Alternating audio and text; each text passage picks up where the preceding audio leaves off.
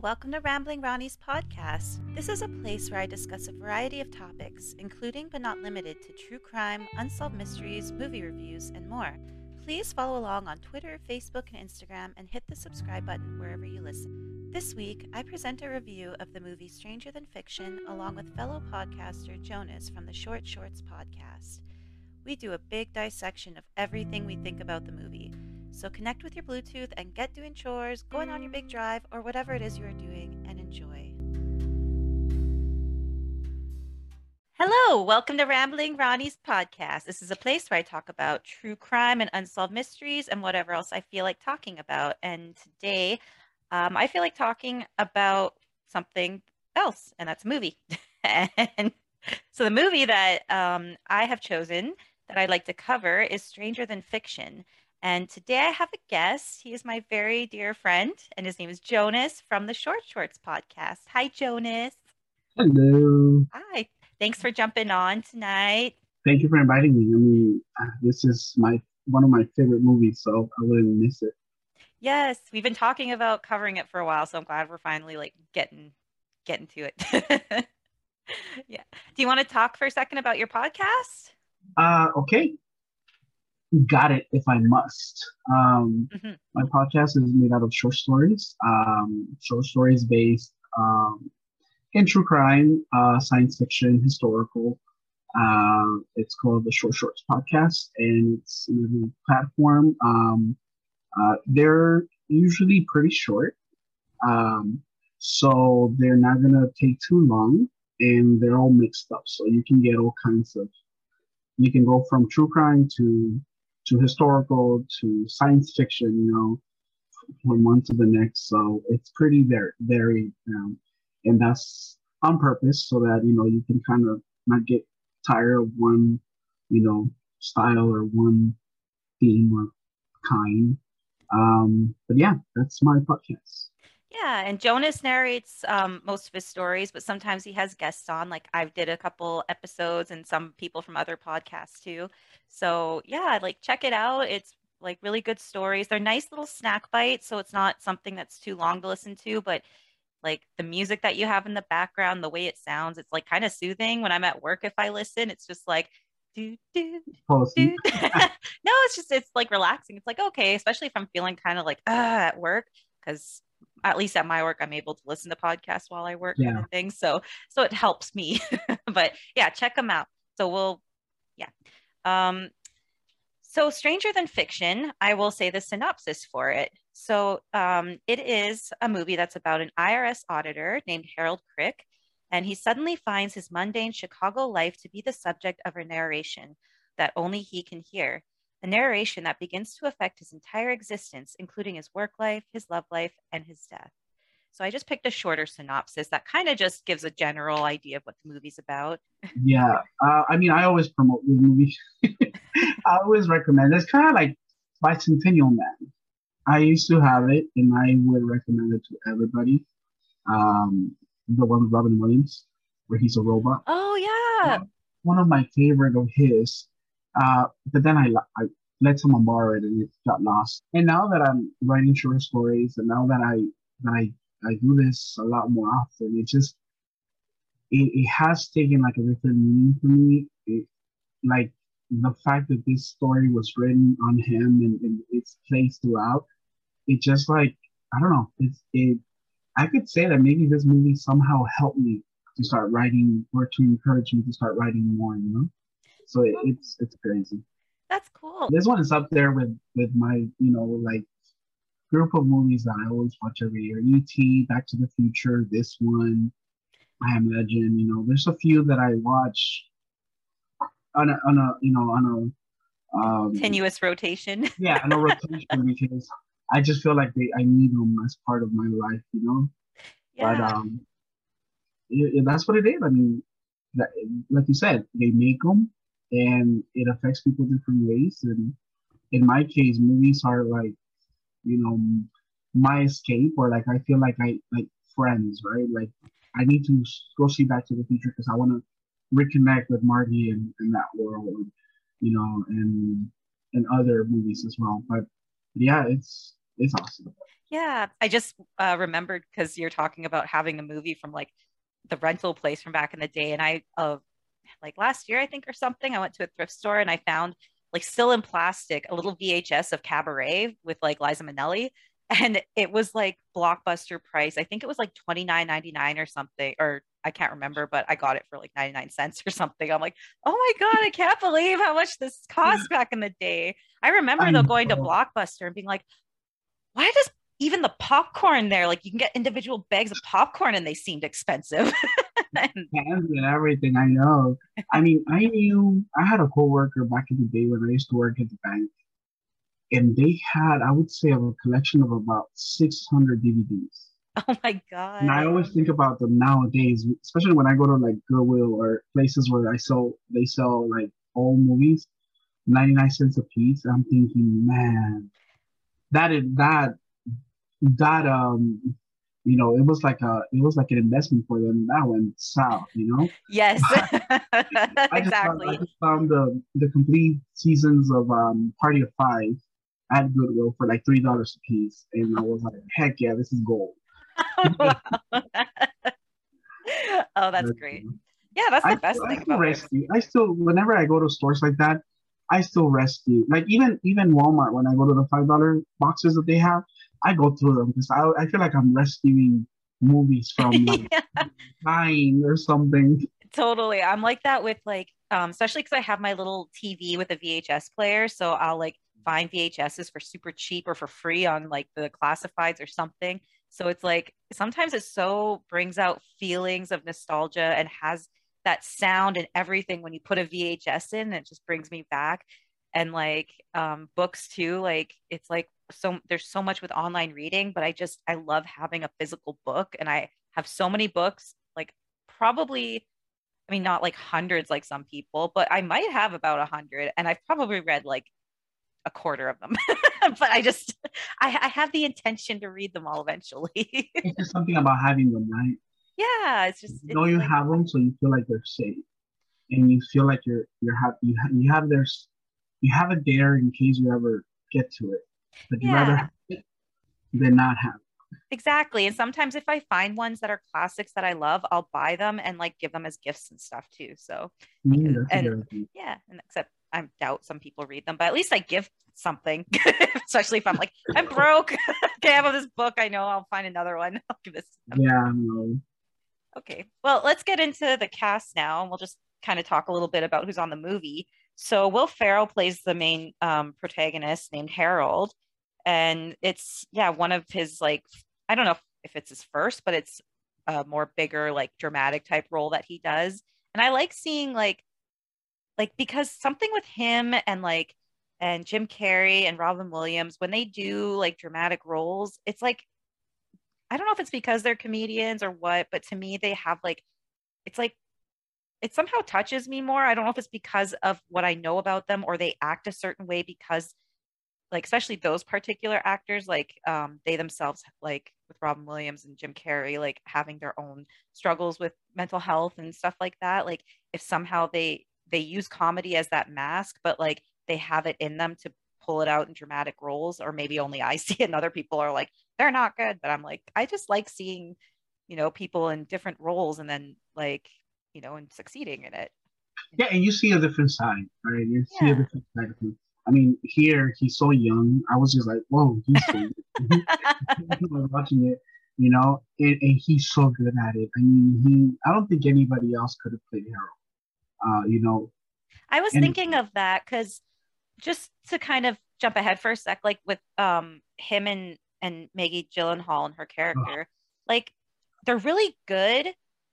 It seems like they don't match, but it's like their characters definitely you see that oh, story. I'm not sure as like actors if I see them romantically together or ship them, but no, but but as characters, they're yeah, perfect for each other. and they do their characters really well individually and like I think Will Ferrell like yeah, I think he does really good in the role because it's like you can tell again, is it the bias of knowing it's Will Ferrell? But like, it's like he's very like, again, jumping ahead, but the way he's living his life, it's a certain way. And he's kind of like just very like, not exactly depressed, but just living the normal life and being very like monotone in his personality, kind of. And yet you can tell that there's something inside, like just by the way he acts, and it comes out as the movie goes on, kind of thing, which we'll get Hmm. into all that. But but yeah, he just does it really well, I think, He does. personally.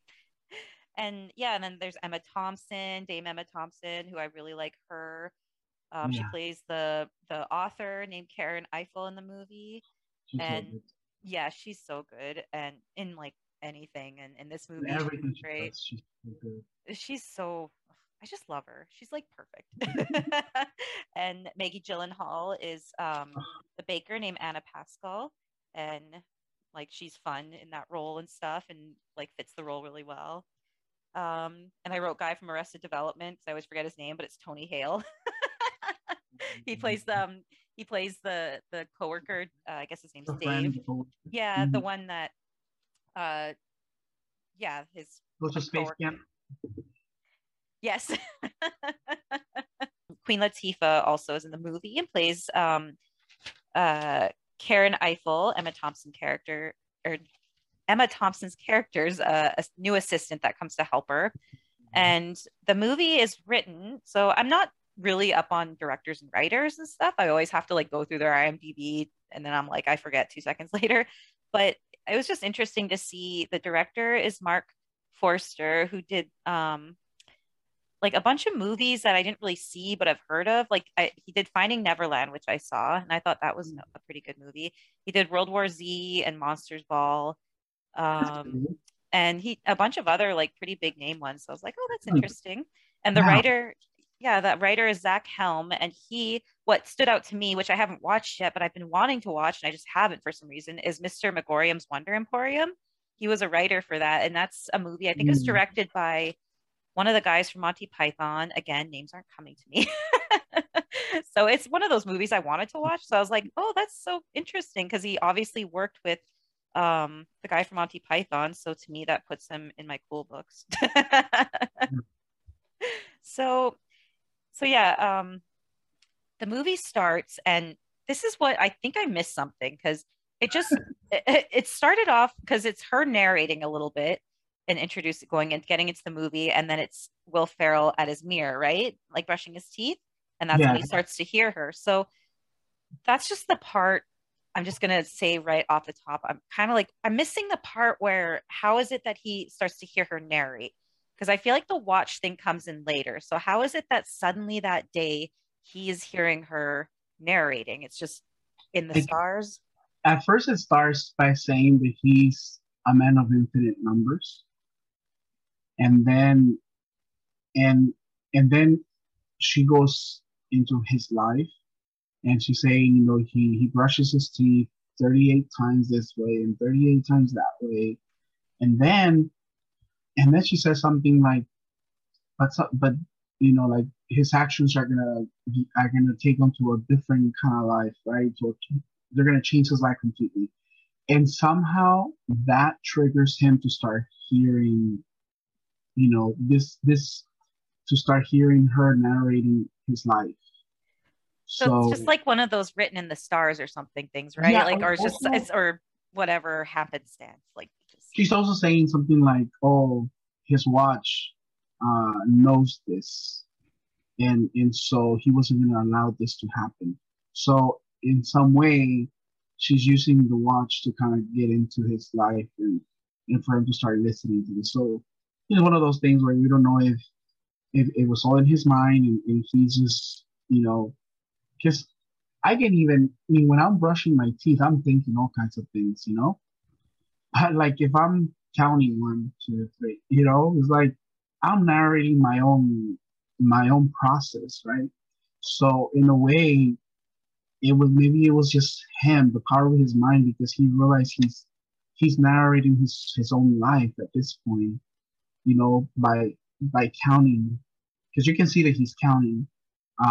So yeah, at this point is when she says that something's about to happen. That's when he starts listening and hearing the voices. And this is cool because at first he doesn't think, he just thinking is himself, hearing himself, or like hearing voices. But then when she starts saying other things outside of him, that are gonna happen to him, that's when he's like, wait, what's going on? It's like if you're thinking about what you're gonna do tomorrow, and all of a sudden you hear somebody else saying, "Oh no, you're not gonna do this. You're gonna do this other thing," and it's like, whoa, what?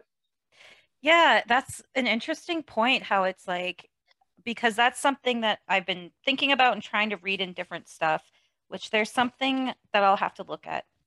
Maybe I'll just quickly look now. It talks about her introduction or the thing that she says while introducing the movie. Now what did it say? Um, it's one of those trivia things that kind of like seems to explain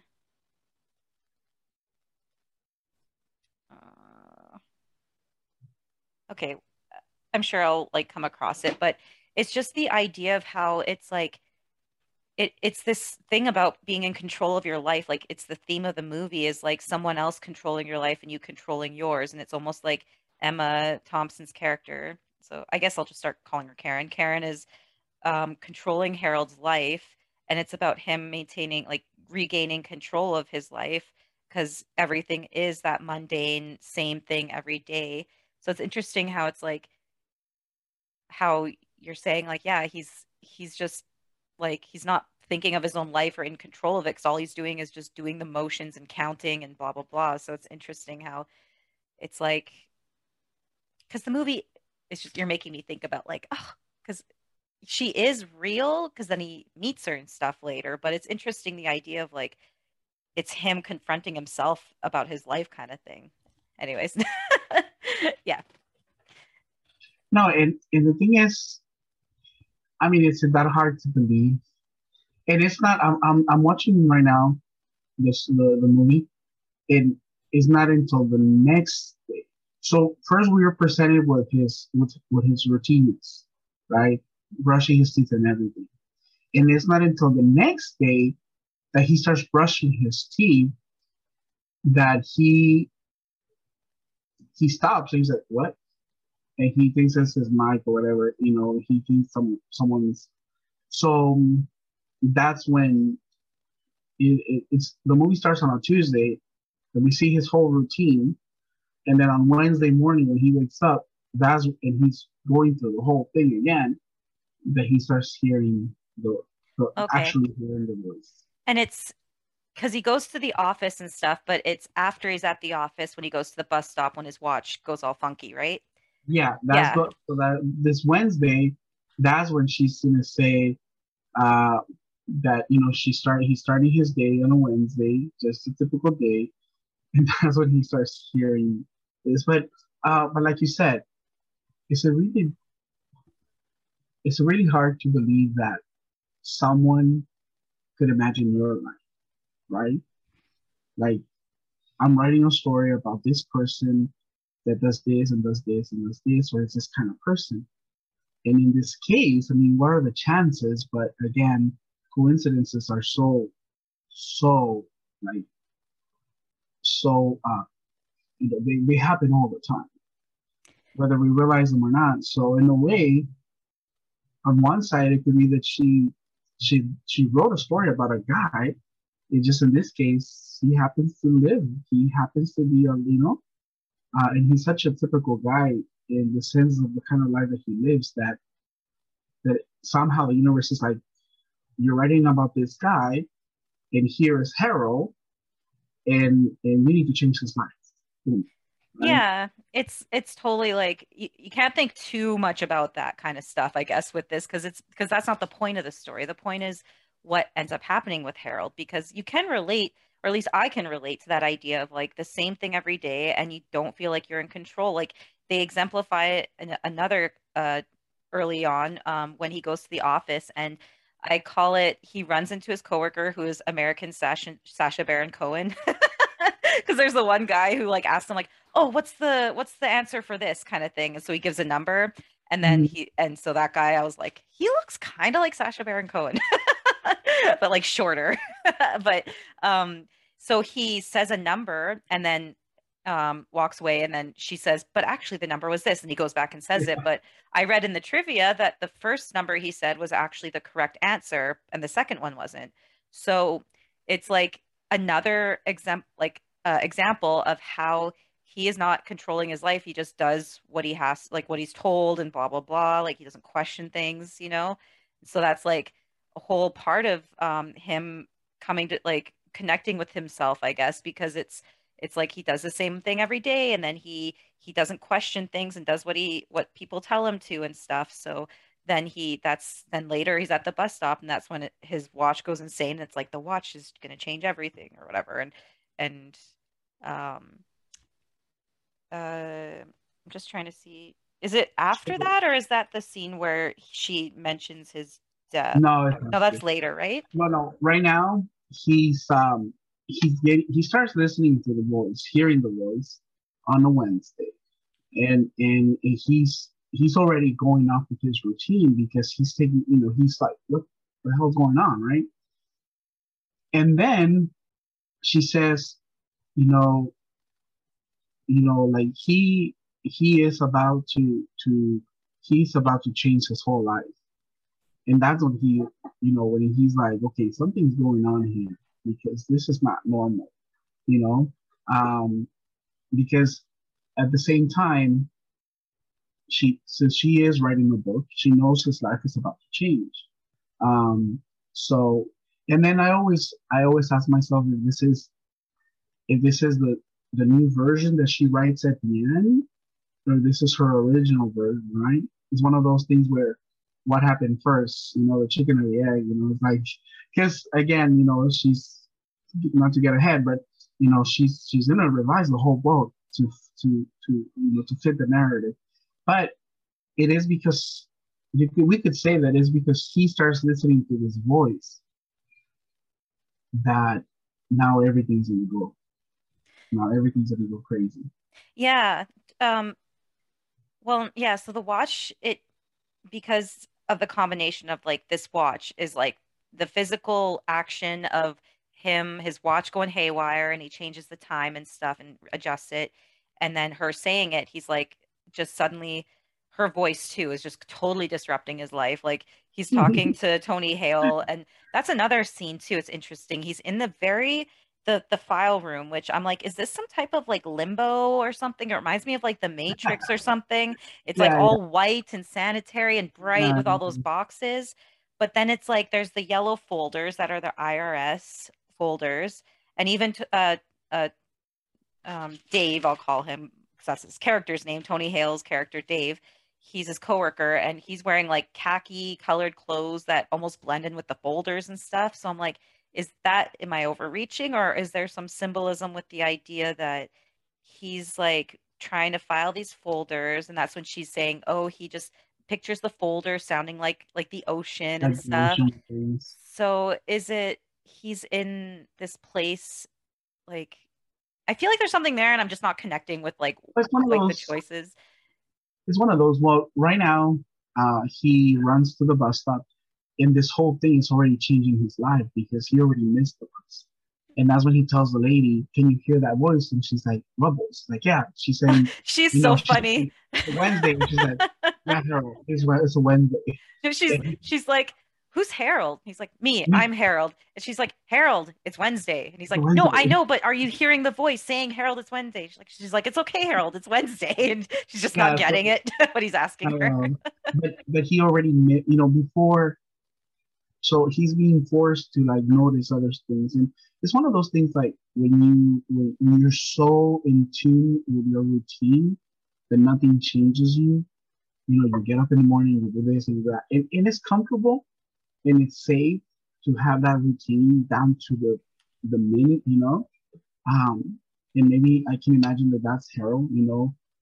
This is the life that he loves numbers. He loves counting stuff. He loves counting his steps and everything. And it could also be, maybe some kind of OCD, but he has embraced it, but he's missing out on everything else, right? So now he's Yeah. being forced to look, wait, stop, come down, slow down, look outside, look at everything. But yeah, this is where he's at the bus stop. He asked the lady, before he goes into the office, and then he hears the oceans. But it's one of those like when I'm stuck in working inside, and it's the middle of summer, and I'm thinking, man, I could be at the beach, or I could be Yeah, at it's imagination land. I think that's what it is it's showing that like, yeah, he's in this clinical setting, he does this but IRS it's stuff, just but deep down, he does want yeah, other more in his life. He just is used yeah, to because what he's doing kind of thing, but he does dream of like and think of different things, even though he yeah, doesn't and show also it. like you're right because he's thinking, if each one of those was a wave, he's already counted how many waves he could have seen already. So it's like he's accepted his reality of being this routine that to many of us would be boring, but he still is looking out, right? He's looking out. But he for some reason I never understood why he's not willing to see out, like step out into it, because we know he wants to play music. We know he likes the ocean, but he doesn't want to step out. I don't know. I mean, maybe now we'll find out Yeah, with your I'm insights.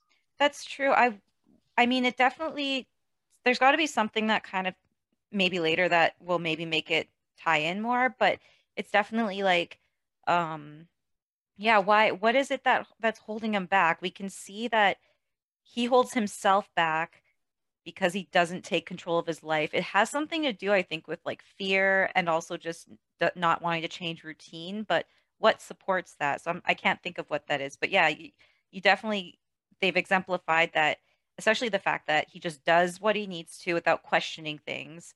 He But doesn't go with what he wants. Yeah, yeah, so I guess this is his way of discovering himself kind of thing. So when he's mhm. in that clinical file room thing, that lady comes up, click, click, click, click with her shoes and hands them the folders and click, click, click, walks away.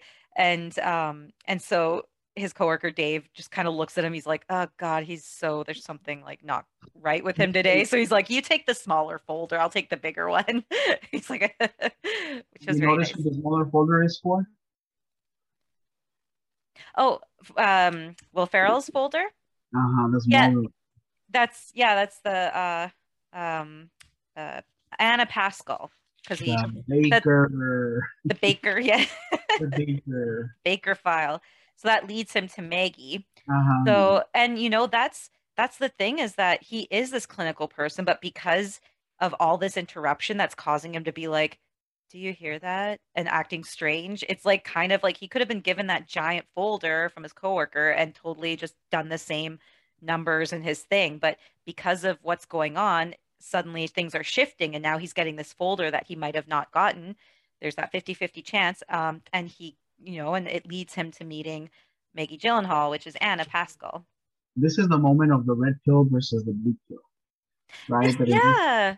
Oh, it is Matrix. yeah, in Like, this, his friend, because I can imagine like if you're always the kind of person that is so focused and so like perfect, and all of a sudden you're acting different. His friend is really like, okay, something's going on here. You take this one, you take the little one, I'll take the big one. Because it seems that all this time, like they always give him like the really crazy stuff, right? He never gets like the easy ones. And now his friend has switched everything. And I was thinking, man, how sad that this role for this lady, all she did was walk in there and hand in that file. And it's like, what if she trips or something and she can't even do that? I was just gonna say that would be me. That's the one role I'd get, and they'd be like, "I'm sorry, we have to recast you. You just We can't don't like walk. that you You work. can't walk normal. What is wrong with you?" or like it takes you forever to walk out of that room. Yeah, Like she's and I'm dusting out of there. oh, she's just like she's a power walking woman, and she knows what she's like a She's like, you have businesswoman. 2 seconds to go in and go out. If you can't do that, get the next one. Yeah, for me, they're like, she is so short with her stubby legs. Well, the scene will be like 20 minutes long. Like, get it someone else. I was like, Um, but so he ends up going to the bakery to go talk to Anna about her taxes, which it's kind of tropey, like the cool anarchist tattooed chick, but I mean, she still is like does the role well, I think. And it's just funny how he's just trying to talk to her about the taxes, and she's like, "Tax man, net tax man," and I love everyone's that yelling guy. at him. I love that guy. And I think that we we we're gonna see her develop, but Yes. we also think of her as the opposite of him, right? But I think Yes. that in a sense, she's just like him, you know. But she's found a way out of the matrix where he Yeah. hasn't. But at later when they end up together in that scene, it's so perfect, and it's like yeah, they're exactly the same people, you know. But Yeah. to They're get both there, like, yeah, they're both total opposites, but together they balance each other out in that way. And so it's like it's a cute relationship to see. Like I think that's one of those little things that I like about the movie. But it's funny in that moment when I just the narration, it's like what would like but okay, they Harold's they fantasy understand each is other so much. You know, like when she's like, "Oh yeah, anarchists have groups," and like they play on each other so well since the beginning, even though they don't like each other. Well, she doesn't like him, you know, but he meanwhile is fantasizing about her long legs running from tear gas and seeing her shaving her legs. yeah, I was a little like, "Whoa," It's like, and he's just but staring at her, and she's like, do you need something? You're staring at my tits. He's like, oh, I sorry. assure you, if I am, is the U.S. government. Yeah, if I have So it, if it's funny. not as the US government, whatever. It's just like a little silly moment. It's like Um, he is not lacking anything. He can keep up with this woman, but it's just like he's so shell. He's keeping yes, so much inside that he doesn't do it. But it's not like he's having a hard time keeping up with her. He can like really keep up with her. Like anything she throws at him, she can like you know. but he's And not doing it in an aggressive way kind of thing. yeah, Like, yeah, so yeah, it's nice. Like it's I think maybe that's what intrigues her maybe is because she sees how he's just trying to do the right thing. He doesn't have something against her. He's not being mean to her or something that other people probably were rude to her. And so she's got a wall built up and stuff because she's ready to yeah, fight. But he's not trying to fight her. He's just like, I'm just trying to do your taxes so you don't go to jail. Like, yeah. They're great from the beginning. You don't feel weird. You don't feel that they're being pushed to they want it's like you can just see it happening and it flows good. It's not like forced. yes. She's amazing. She is amazing. Yes. And then so next we see Emma Thompson. Um, and she's trying to visualize like she's got like because okay, with her, as we find out later, like all of her characters, like her main character, she kills off. So she has um this like fascination with death or something, or this obsession kind of. And we'll get into that later on, but like she's having kind of a fantasy of picturing like someone committing suicide. So she's picturing herself being on top of a building and seeing what's going on in the streets below. And there's me cleaning the sidewalk. It just reminds me of when I'm in the parkade at my work and I'm just hosing down things. I'm like, You know, there's the guy on the sidewalk just hosing it down. I'm like, that's me. And then there's like the kid that's on the bike or whatever, and the other lady. And so she's just kind of like picturing what scene it is and then picturing herself. Um, oh, I put Emma Thompson spit. So she spits into napkins and then puts yeah, her that smokes was out. it. But you know what? That's just a sign of good writing. You want to have Just depth her in your story. process and stuff. Yeah. Yeah. But it's just all I'm thinking is, you come to find. I mean, obviously she's standing on top of the building, trying to, imagine how she would be if she just throws herself down. It turns out she's on top of her desk, but it's like she's trying so hard to kill Carol. She's trying so hard to kill him, and she's thinking, and she just can't find a way that actually works. And that's where Latifah comes in. Yes. I also just gotta mention that Emma Thompson has a perfect nose, I would say. And yeah, Yeah. so Queen Latifah comes in, and her name is Penny, and she's the new assistant that's tasked to help her to help Karen to get out of her writer's block that she's having. So yeah, they have some discussion about stuff. Um, And I don't know if you realize, but this story is as much about changing Harold as it is about changing her. yes, so we can, you know what, I just want to talk about it now. So, because later, later we see a flashback of her because she drove off a bridge in an accident and like her car went into the water and she has like this memory of that she's flashing back. And wait, is that a memory or is that her imagining a death? She's imagining it. She's Uh, imagining because everything. Like I thought, the kid uses the bus, and then the bus goes and plunges into the river, and then she's like right there, and she's sitting there, smoking in the middle of the rain, and she's like, yeah, "Yeah, this is how we get, this is how we get, when you get wet, when you get that, you get sick." But she's imagining, and damn she it. she puts herself in there because she wants to really feel how to kill this guy. Yeah, that totally makes sense. Just for a second, I thought that was an actual memory flashback. And I was like, is that why she's having writer's block? Because she had this experience. And so that's why she can't finish this because she had a near death experience. And it's making it like because she's starting to empathize more with her characters. And then when she actually meets Harold, that's when she fully goes, oh my God, like I You know, suddenly, like, but yeah, but that's not it. So but I what is, also think that Penny had changed her as well in a way. But I don't know if you picked up on this, but when she first comes in, Penny goes like, "What is that?" And she's like, "Those are letters to me." And we know where those letters came from. She loves those letters because they come from that teacher, from that professor. right? I And didn't connect so, because I yeah. remember them saying that he wrote to her. I didn't realize like all the letters, those are like his letters to her. I So didn't she's that didn't also so Penny's also like forcing her out. She's forcing her out, and she's forcing Harold out. Like they're forcing, because she's also like lives in this bubble where she's been stuck as a writer, and then Penny comes along and knocks her out of it, and then she at some point, um, she we'll get to it, but at some point she's also realizing that, hey, something's going on here, because especially that scene where she's typing ring, ring, ring, and then the phone starts ringing. yes. That's the moment where it connects to her too.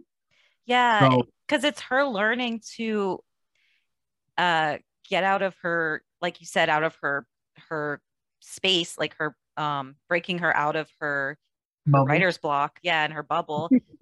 But like it's her learning again to empathize with her characters, and it's like, oh, she suddenly is like, maybe I don't have to kill everyone all the time, or it makes her just think more like, She is pretty it's cold blooded. She is pretty cold blooded yeah. when when they're at the she has this fascination with death, because she's like, I saw this documentary, and the person that leave from the building, they had this peaceful look in their face, and she's like imagining it.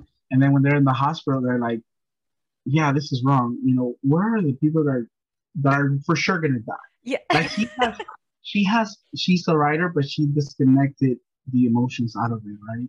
Yes, because yeah, that I was just like rolling my eyes, but also laughing because it's a part of the movie. But I was also like, okay, for one, you're looking for palliative care or hospice. So be specific when you're asking. But also, it's like, but that's the point, is that she's detached emotionally from people. And so it is ridiculous, but that's how not focused she is on real life. She's just focused on her books, but she's blocked at the same time. And so she's like, um, where are the I mean, it's great and everything that these people are sick and probably going to get better, but where's the dying people? I need to see the dying For people sure. kind of thing. The guy for sure. Yeah. Yeah, like they both love their jobs, and Harold is just an extension of her.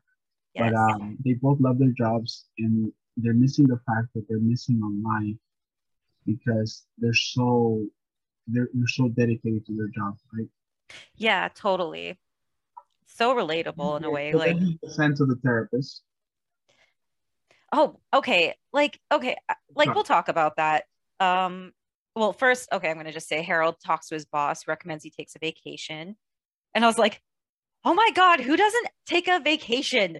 Like, my mom's kind of that person too, where she's just like, I have all these sick days saved up in vacation time. And I'm like, He's bragging about it too. yeah, it's like, okay, martyr mother, like use your hours. God, quit killing Some yourself. people love to work and maybe they don't have kids. I mean, I'm down to like my last 2 days of vacation, all used up in this past 3 months, or whatever. But yeah, some people just love to keep them, and it's like they like to keep their vacation. It's like, no, you're supposed to take it. It's your But life. I think this also is just showing that Harold just doesn't deviate from his normal routine. Like he Yeah. doesn't take vacation. He doesn't, so his boss is like, I'm not supposed to do this. He just goes up to him and gives him like such an awkward hug, and he's just like, He's like the HR director. He's like, oh yeah, I'm not supposed to hug you, but here we yeah, go. And that is totally out of norm because he's never been out of. It's kind of like sometimes when I leave early, when I will leave work early, and I come, I'm like, whoa, this is a world that I never see, right? Because I'm never out at this time of the day, and that's where he ends up in the bus stop, and that's when the watch sees her, and that's when he goes berserk. right. And that's when he hears her narrating that it's his imminent death is coming or whatever, and he has this freak out. I just love when he's like narrating to himself, and he's like grabs his lamp. He's like, Harold grabs the lamp and throws it around the freaking room or whatever. And he's like just grabs his lamp and is just kind of wrestling with it for a second to get his frustration out. I'm like, I've been like that where I just grab a pillow or something. I'm like, ah! And I'm not really doing anything, just freaking out. Poor guy, he's so sad. it's, It's like, I mean, like if you were working and you're inside your mind, all of a sudden you hear a voice that says, "Yeah, she's about to die too." Little did she know that she's about to die. And you're like, "What the hell?" oh my God, I think I would everything. I'll be freaking totally, out it's too.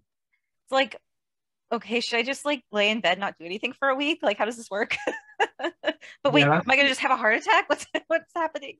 Or that's pretty bad though. It's pretty sad when he find it's like he's defeated. yeah, After he starts throwing lamps around and everything, it's like he's defeated. I feel so sad because here's a guy that is almost 40. I'm sure he's almost 40 years old. I don't know if they ever said his age, but and he lives his life so proper and so routinely. And now to hear that he's about to die is kind of like, and I felt that thing was really sad. all these random things happening. Like, I mean, I think it's really relatable, like to, I would think like someone who's like suddenly having a mental health crisis, and it's like, I don't like, oh my God, like there's these things happening I can't explain. And, like, there's some like true crime cases that are like, it's like bizarre things that happen, but it's because someone had a mental break or whatever. Not that that's Or related, they're but it just changing made me their think of lives that. or something, right? Yeah. And so yeah, after he has this freak out, he goes to see the psychologist, which I'm like, what is this lady's credentials? Like, okay, she Yeah. clearly makes money. She has this nice office and like, well, it said it was filmed in Chicago, but I was like getting a New York feel. I don't know, but I'm not from the US, so I don't know. I could be, I don't know. But either way, I'm sure it's expensive. So it's like, how, like, because she's just like, you have schizophrenia. And she's like, why don't you go talk to a writer or something? It's like, you are so not helpful, lady. What the hell? How much did he pay you for this like bullshit visit? Go see it. Go see a writer. They'll help you. It's like, what? It's like he's trying so hard to like, okay, but what if it's not, that? What else could it be? Nope, that's all. And it's like when I see that scene, it's like he's trying to ask for help. He's trying to find something to hold on to, and he's like, nope, you're It you're crazy. it kind of reminds me of like how it can be in real life trying to see doctors or certain people. Like at least from my experience, sometimes it's like Never you ends. don't want to be a hypochondriac, but it's also like it's like okay, like when a doctor doesn't just take the time to get to know you and get to know what's going on with you, and they just write you off as like, well, this is what I think's happening, and I'm going to give you a prescription or something. It's like, how much effort did you put into that? How do you know if it's not going to be bad for my body or something? Like, so just kind of made me think of that. But he takes the advice of this amazing psychologist who, who clearly is just, just knows her shit. And so she's just whatever. She's like, you're not even worth my time. Just go see a professor. Totally makes sense. So he goes to a writing professor. Now, this is what I missed too. Do you know how, is he friends with this professor, or how did he to come to this guy, to Dustin Hoffman's character? Easy, let me rewind it.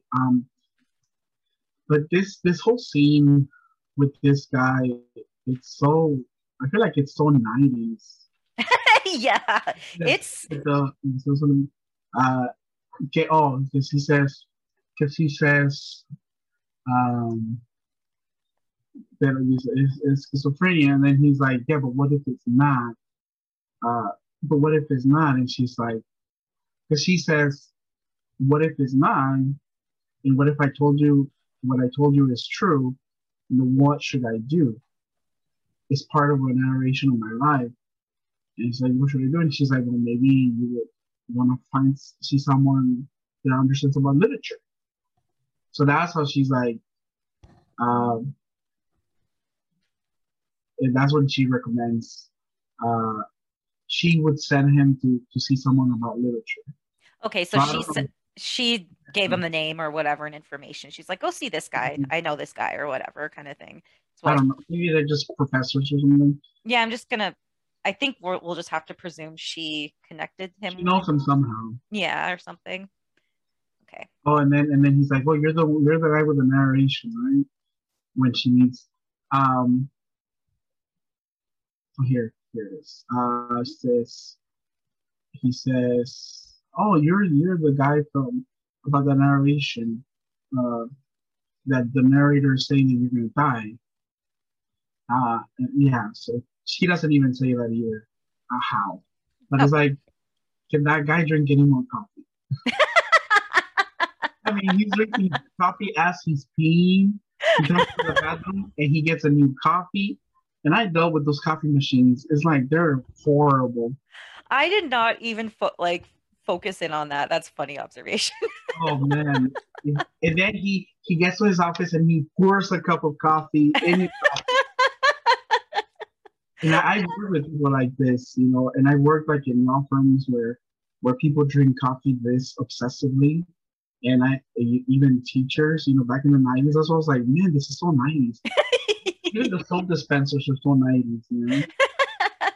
So That's I the mean, thing that I love. That's what I love is like with certain movies. It's just again it's just the nostalgia. It's writing. just yeah. It's just the writing. It's just showing you so much. So he goes out of the bathroom. He throws the trash. He throws his coffee in the trash. He goes to the coffee machine, and I remember those stupid coffee machines. And now he's gonna get a coffee, and he's gonna walk into his office, and he's gonna pour himself a cup of Just like wow. coffee. Um, so the one thing I kind of didn't like was that when they're first talking, he's kind of dismissing him a little bit, and he's Yeah, like, big time. yeah, which I can get that, but I just don't like when he's like, okay, like Did what you is count it? the tiles? Did you count this? Did you count that? Well, and he's like saying, I can't remember what exactly he says, but he he says, well, something because he's comparing like him telling or narrating something about Will Ferrell's character, Harold. Like, he's like, oh, like, is it weird when I say this? Well, then Yeah, why is it like, yeah? And he's like, well, no, I don't know you, you. yeah, like, however he says it, I should have written it down specifically because what I wrote was doesn't know narrator. Um, oh yeah, he's like, you don't know me, and so, but sorry, I totally should have written it down. It's just, I just didn't. I remember thinking like he doesn't know the voice that's in his head. That's why this is weird. Like it's, if someone else is narrating it, obviously it's whatever, but he's got a voice in his head narrating his life who's a totally different person's voice. So that's what's weird. Like it's like he was trivializing it in a way, the way he said it, like Dustin Hoffman's Yeah. character, you know?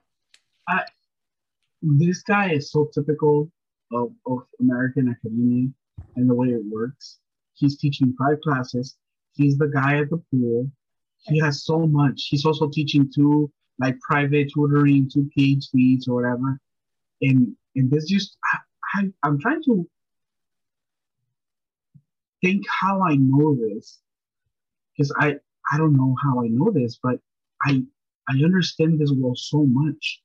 Um, I used to be really good friends with my career advisor in high school, and I even like after high school, after I graduated, I went and helped her out with her house and everything. But for some reason, I understand this so much. The way this, he's so busy, he's so, it's like I can understand. I felt that he was really rough this time around. Like I've seen this movie tons of times, and I never felt that like, oh, it didn't bother me. But like you said, this time around, he really like it's like hitting him hard. Like, yeah, you counted those tiles, yeah, you counted the stairs, yeah, you did this.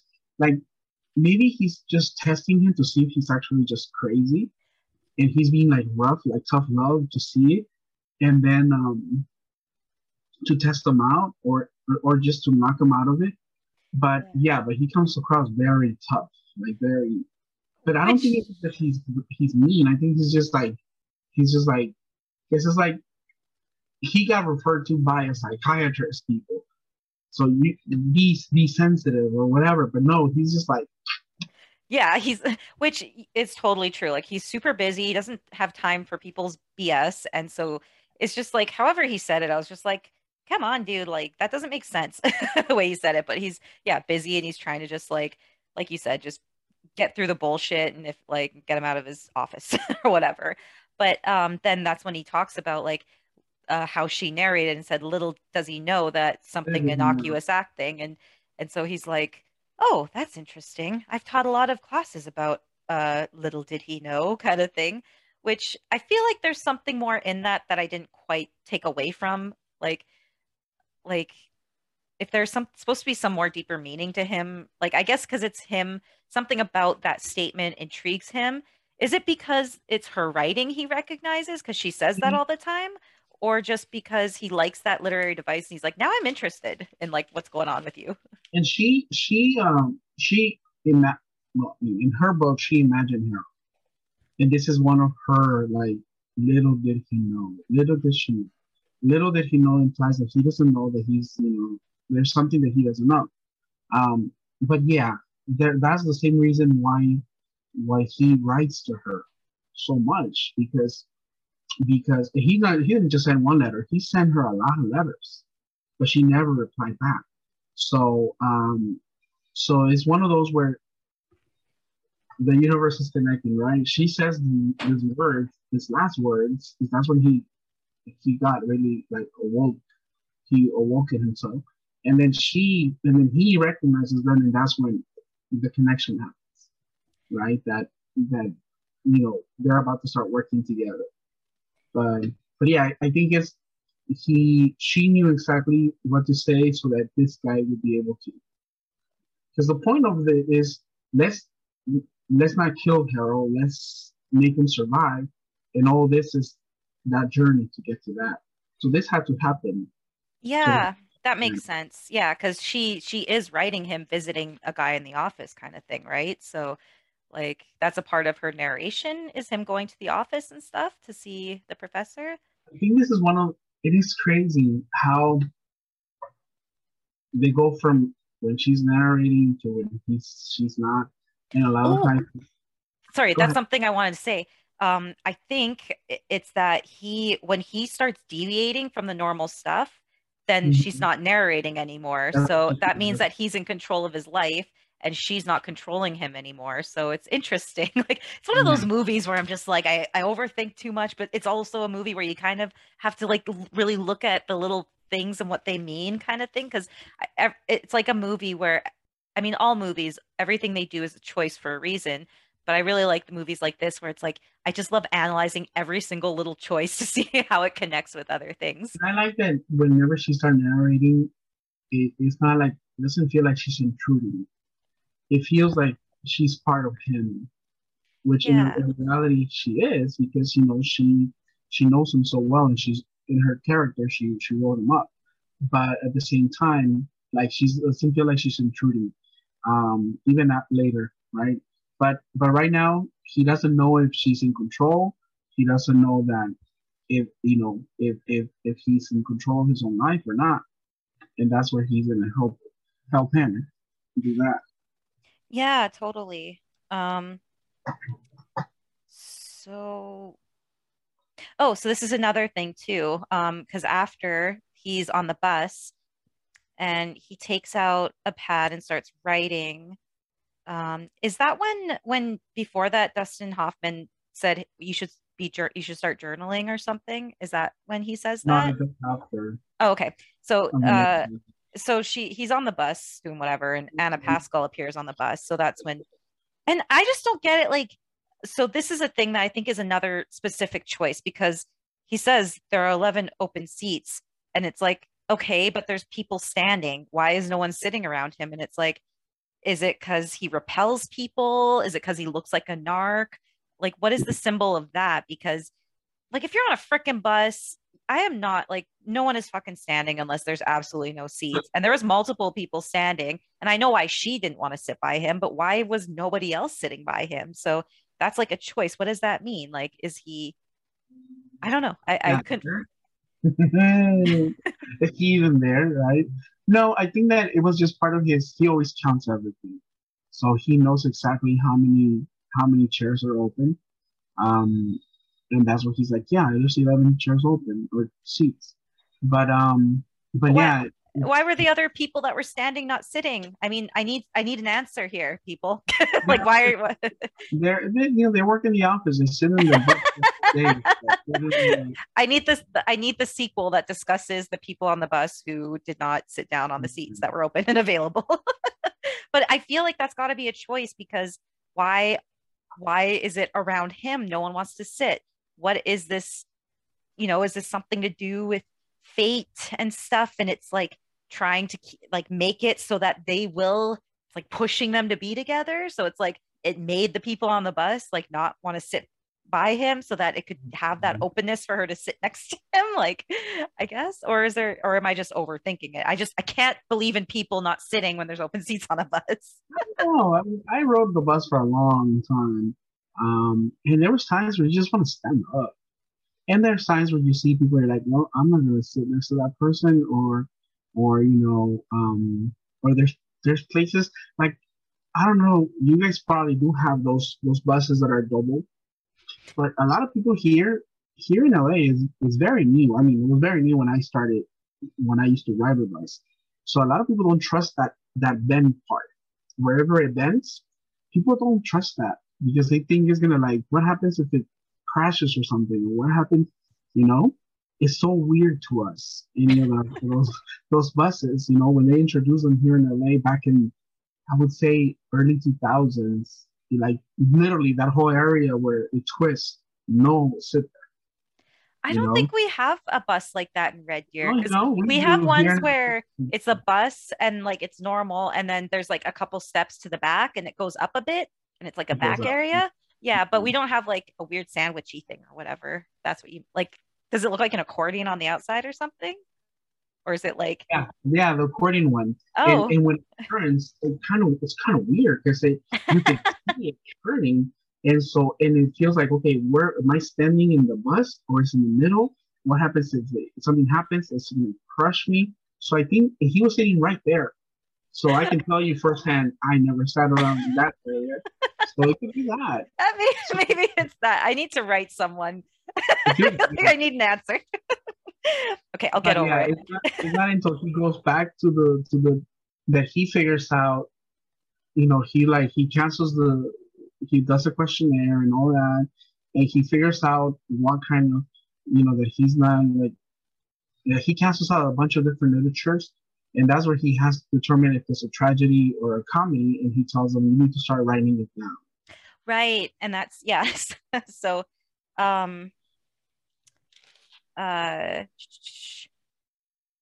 the scene well, first, when she's on the bus, like, uh he apologizes for ogling at her for ogling at her and she's like, I'll forgive you because you stuttered or whatever, and that's when like she warms up to him. I'm really proud about him on him. I'm really proud of him in this Oh, scene.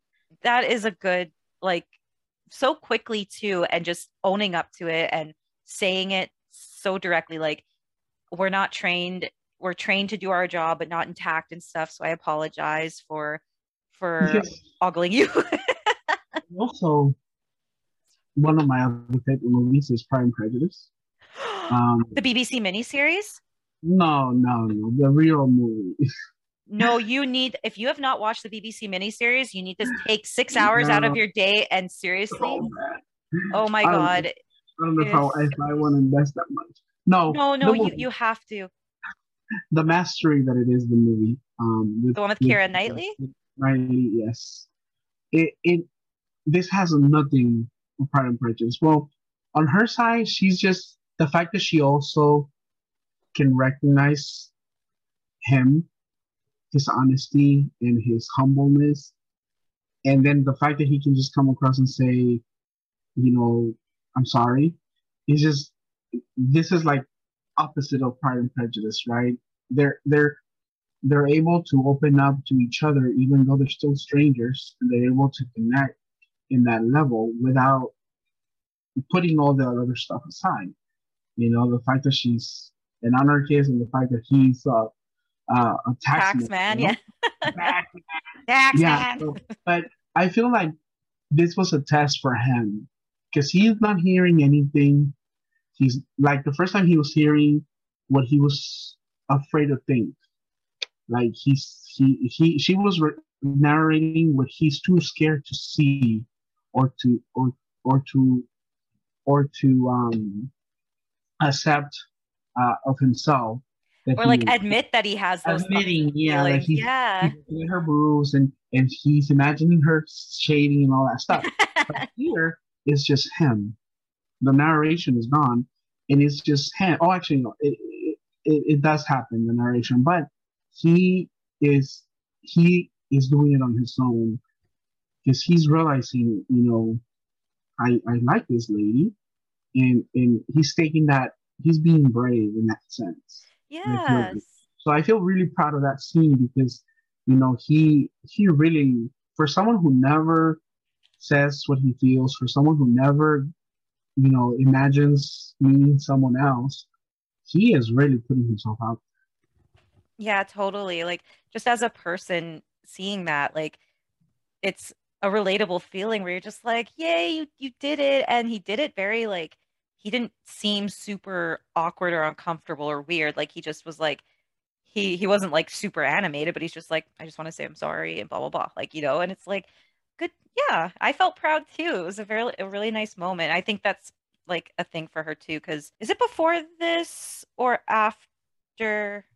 Oh yeah, no, it's after when he goes there and she's offering him the cookies and stuff. So we'll get to Yeah, that. that's actually Yeah. So the and next scene, oh, sorry. he does. I'm sorry. He does say, I very straight. He has that weirdness. I tend to compliment people in that weirdness. One time I used to work at the bank, and this lady came in, and she had a nice, and I'm obsessed with noses. She had this nose, and I'm like, your nose is just like Barbara Streisand, the nose. And I said, yeah, even though I think she's ugly, but your nose is.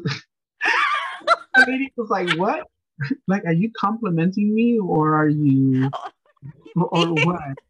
But it's like I can relate to him because that's the kind of thing that I would say, like, very nice teeth, or like if I'm talking to someone and they have like really bright, nice white teeth, I just can't concentrate. I'm just amazed by their teeth, So it's like I can relate to this guy in that sense. Oh, I always like I like to look at people's features and stuff. Like I'm not artistic, but I think I just like looking at the different features people have and how they look, and especially if I see siblings and parents, I love like analyzing what features they all Yeah, have that are yeah, similar. Like I do that with me and my siblings. And I look at myself and I'm like, okay, this part looks like my mom on my nose, and the end looks like my dad's nose. So it's just yeah. it's interesting. Everyone's so different, but yeah. I that I probably would also be like, excuse me, sir, like I don't know if you're complimenting me or what you're trying to say. You're saying I look like an ugly lady or a I lady that know you think's ugly. that was just so good. What did your face go red as you're talking because you Oh, realized like yeah. how you were sounding? You're like Like, oh God, how do I unsay This this? is, this is before those Southwest commercials like you need to get away, right? Yeah. Um, so in the next scene when Karen is it's the scene I was talking about where she is Hmm. visualizing driving off the bridge in an accident kind of thing, which that moment I was just like when it happened, it was like one of those like cars crashing off bridges. I know it's a movie, but it still made me go, "Oh my God, is she okay?" I And love how so she's so meta, right? She's like sitting yes. out there and she's just getting wet Yeah. and she's just smoking nothing, like, Yeah. and she doesn't care. And then she hands out her patches. She's like, Penny, I smoke. I don't, like I That's smoke cigarettes. that's a quote that I wrote down. I don't need a nicotine patch. I have cigarettes. Yeah, it's so funny. And again, the OCD thing, like I don't know what it means, but spitting in the Kleenex or I don't know if she spit in it that time. Oh no, I wrote out in the rain, but still spits in the Kleenex and puts the cigarettes in the She's Kleenex. I'm like, probably did they not have snubbers back then or what? she's probably a killer. She's just protecting her DNA. Yeah. She Totally. just She's want to like, leave it all over the place. exactly. And And every single person that she's written about is because she's killed them. Um, so they're out to get her. And so who they, you never so know. she knows exactly because she knows how they died and everything because she killed Yeah, she's meta and she's very morbid. them. She's raw. Yeah, Yeah, she's just raw. but But it doesn't seem that I don't remember how many books she said she wrote, but apparently there was like three other people that she's killed in her books collection. Um, but it doesn't seem that she's had this much trouble before. This is the one time that she's well, had trouble. and that's why I was so like, oh, like not thinking because I didn't connect how, oh, right, this is just like the first scene with her jumping off the building. I was like thinking it was her flashbacking to uh like a moment of near death experience and that's why she's now struggling to write and I was like oh that would be great and I'm like god damn it that ruins it for me now I'm confused. Oh, But next time you watch, you're gonna be like, "Whoa, yeah, it's gonna make so much more sense." yeah, I think I might have to watch it a few more times to really like maybe have something click. He after that he has I wrote weird sessions with Dustin Hoffman but I don't remember Mhm. what this scene is right now. This is where she's he wants her. He's like, I don't see why anybody would want to kill you. He's like, I'm a taxi. I work for IRS. There's a lot of people, Yeah. which is so like it's so funny in a way. But is there anybody that hates you or recently has? And then that's when he's like, and he pushes her too. This is again Matrix, right? Neo goes to the Oracle and she pushes him forward. Same thing here. She's like, he says, "Oh yeah, develop that." And she says, "I met this baker, this girl, and she seems to hate me." And he's like, "Okay, develop that." So he's driven to develop that, and that's why he goes back. Well, he said he was going to go back anyways, but he goes back, and now he has his little notebook where he's going to write if it's a tragedy or a his comedy. little tallies. That's funny. Like just every little moment of rejection, he's just like, check, tick, tick. I wonder if we let's carry a notebook like that every day, and let's see if our lives are tragedies or comedies. Let's see how many how many lines we can do. Oh, well, I guess I'd have to look up what explicitly counts under each This is category. whatever you feel. Some driver flips you off, tragedy. I mean, I would see it as a comedy, which actually I actually see it as a comedy. That's I, kind of the thing is it's kind of like how you look at it. Maybe that's another point is how are you looking how at you the look at coin or life. whatever. Yeah. So it's like because yeah, you can say this is a tragedy, this thing, like this moment, but it's also like, but it's a funny moment. Like, um, yeah, I that's a really interesting point. I think that's a big point of the movie for sure. Um, 2 weeks but ago, someone flipped me, and I was like, "Cool! I haven't seen that since the '90s." And I was cracking myself up. So it was like a comedy. So Yeah, I know. There's like, and there's a lot of moments like how you're saying you felt sad with him having like, which I do feel sad for him in the moment too, when he's like having a freak out because he's realizing he's gonna die and doesn't know what to do.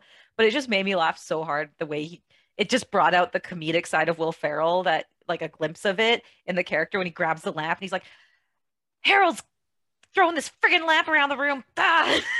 Like that just made me laugh the way he did that. But again, I also feel that like understand his torment. Mhm. Um, Poor but guy.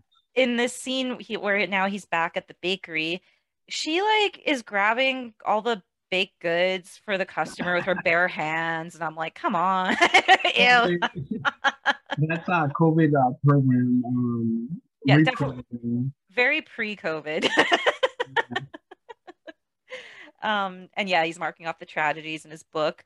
And then he's like, okay, I'm here to like get your receipts and stuff. And for the past 3 years, so I have to audit it now to make sure there aren't any other mistakes. And so she's like, okay, I'll just go grab my papers. And then she brings a box and he's like, oh, oh, I thought you'd maybe have them more organized or whatever, however he said it. She's like, oh, I do keep them organized. I just put them in a box like this just for you. And it's like, how much time did you take to take all these and crinkle them up and throw them in a box? I feel like you Yeah, actually don't have a system. I'm sorry. Like, I mean, look at your room. It's like, look at it's disorganized. she's pretty organized. I mean, She is. I know. I'm joking. but yeah, it would have taken a long time. So she probably also is obsessed with something because she, yeah, you're right. Because she, when you keep all those counting stuff, you got to keep them all, clipped and everything and categorized and all that stuff. And I can see that took a while. Well, I think she took the time to just really like make it hard for him and is enjoying that. But he takes a break too, and he's like eating a sandwich and coffee outside. And I'm like, did he purchase it from the shop or go elsewhere? Like, 22%. Did you find the 22%? and then when he's done, he doesn't turn off the lights. He just leaves the room. So that bothered me, but that's fine. He goes downstairs, and then she's like by herself, still baking and stuff. I'm like, oh my God, That's lady, awesome. go to bed. Makes me tired. I'm That's like, awesome. And then life is baking and you're gonna get tired of baking. that's what I'm this scene like reveals, and that's what I like is when I see people who are just so passionate about anything, it's like it's really inspiring to me. I can relate to her baking, like cooking, right? She like he can see that. I think this whole scene where he's coming down and she's talking to people, she's in that sense she is the opposite of him. She needs to connect, and she connects with so many people. With the work with the homeless guy or the guy's tax man, the crazy guy, and then her workers, and then that other lady, and he's able to see her world, and I think he's starting to like her world, and Yeah. how she uses baking to connect to people. Yeah, and it's her passion, and she's like she talks about where she's because this is a scene, right, where she talks about how she actually went to school, like to Harvard, and she's like, I barely got in, but I wrote a really good essay, but then I kept having study groups, and all I wanted to do was bake for these study groups, and then I ended up dropping out because I just wasn't keeping up. And it's like, but she went through that in order to find what she wanted, and so it's like kind of yeah showing him that it's like you don't have to like you can follow what you want to do in your passion. You don't have to do what you think is the right way to live or something, kind of, because he's doing the right things, living his mundane life, but he's not enjoying it. And I think that's again the point of the movie is like to look at the bright side of life and kind of thing, and also like and to not take things for granted, whatever, but it's to like just yeah live life, live passionately, do the things that you really want to do and don't hold back because you could die at any moment, basically, is like the overall message, I think. And even though she hates this guy, like she says she does, I mean, she baked them cookies. I mean, come on, right? And made him eat it, and he's like, I've never had cookies, my mom just bought store-bought ones, Oh, and with she's milk, like, and she's like, what? Oh yeah, yeah. yeah. And then he's just like reveling in like this Oh, thing this, that's yeah homemade cookies that are just so freshly baked and stuff. It's like crispy. There's yeah, but like soft and gooey. It's like yeah. But it's just like she's coming around to him too because she's recognizing that he's a good guy, good man. And she says that, I made sure to her. I made sure you had a horrible Yeah. day. Like Yeah. I feel bad. So eat my Yeah. cookies.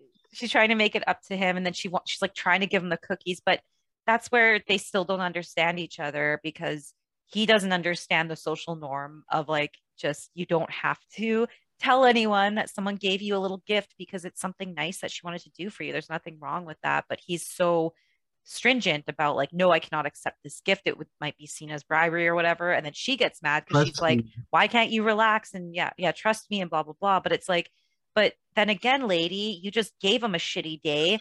Of course he's not going to trust you. What, you feed him some cookies, next I, thing you're rolling around in bed, then you're in jail. Is that what you want? That's what she's doing to him. when I saw this scene, I was like, I actually asked myself, was she actually? I think, yeah. I mean, I think she would have.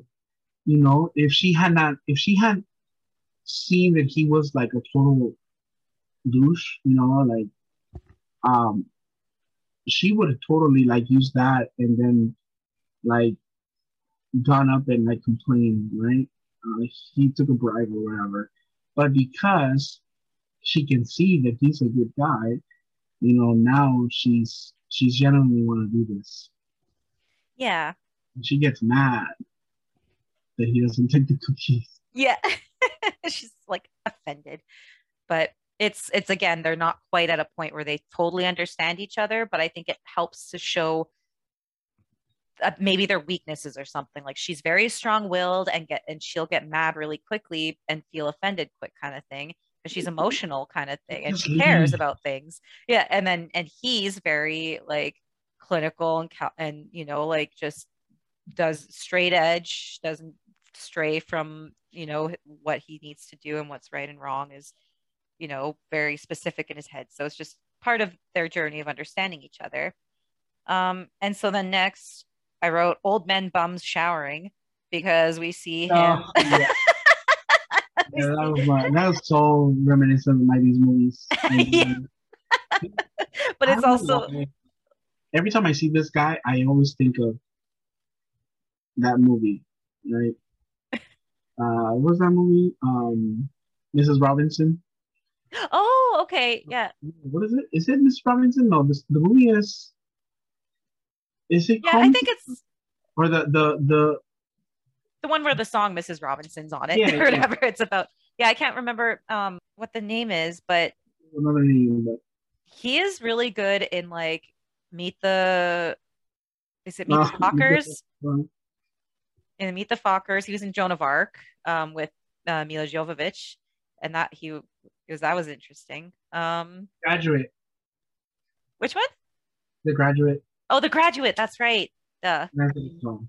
But So I he do. goes, He's he like goes, I do enjoy how he's like has all his many hats that he wears. So this is the day where he's doing his lifeguarding and stuff.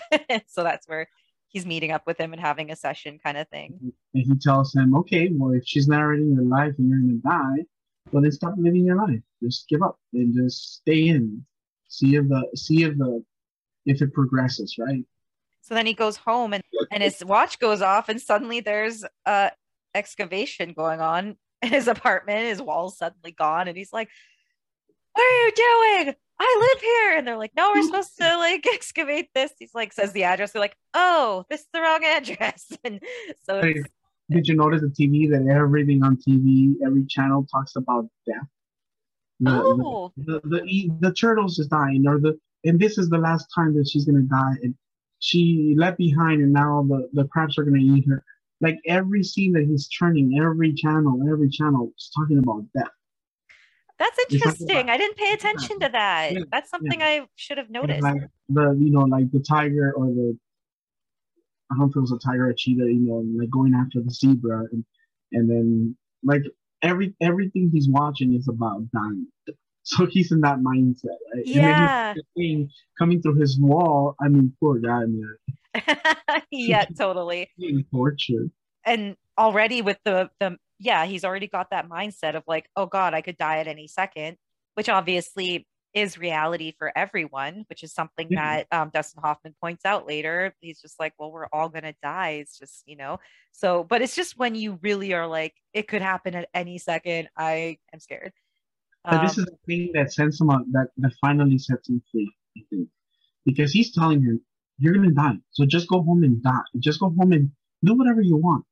And it's like those so many stories of people that are confronted with the almost dying, right, event, and they change entirely who they are because it's like, but that's every moment. Every moment is a moment that we just don't want to accept it, but that's what sends him off to be like to set him free and do what he really wants to do. yeah, so like he does the guitar thing. He um I don't know if I'm skipping a bunch because I might have No, no. missed Well, he talks anything. to his friend or his roommate. Remember, he moves into his roommate, his, Yeah, and that's what he tell him. What would you do? And he's like, "Well, go to that. I would go to space camp."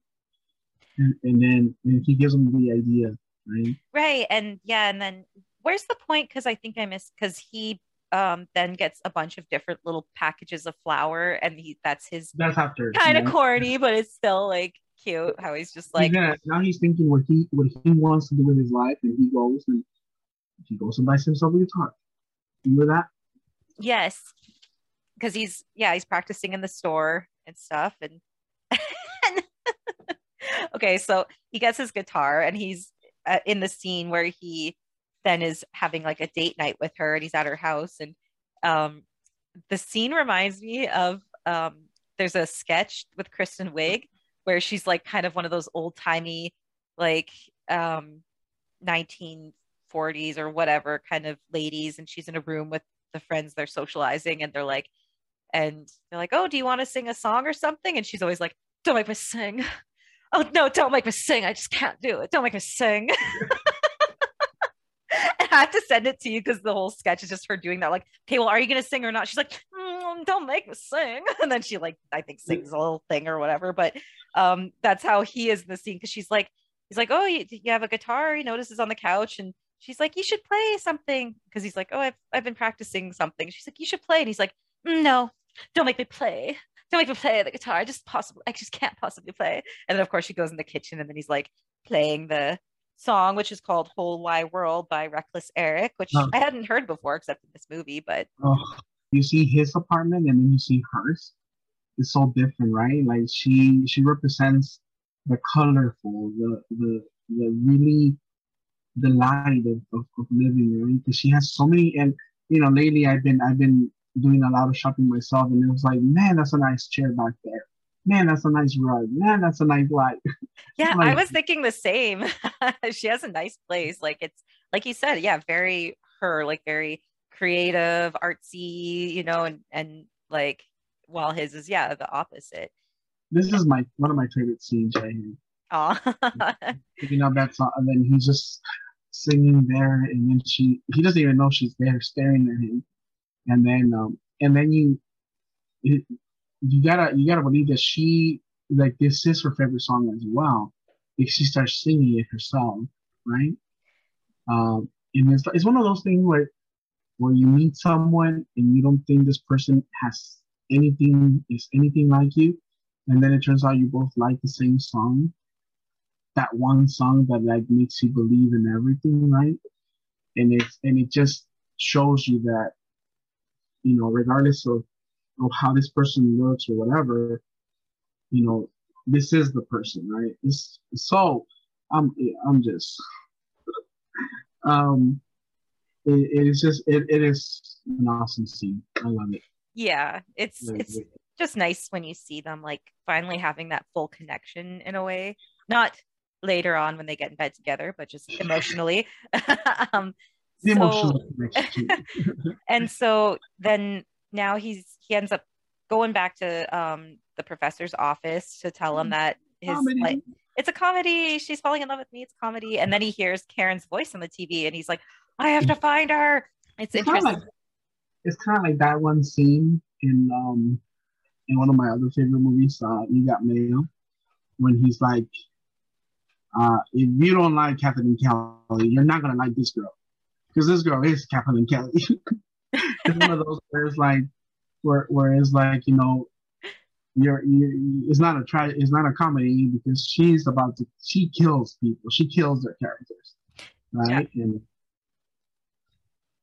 Yeah, totally. So it's just like, and he knows that, but his perception's changing, I think, because he's experiencing these things. He's feeling control of his life, and it's like he's almost forgetting about death. And that's, I think, again, another overall theme is just that if you are really living life to the fullest and appreciating it, you're not thinking about death and fixating on it.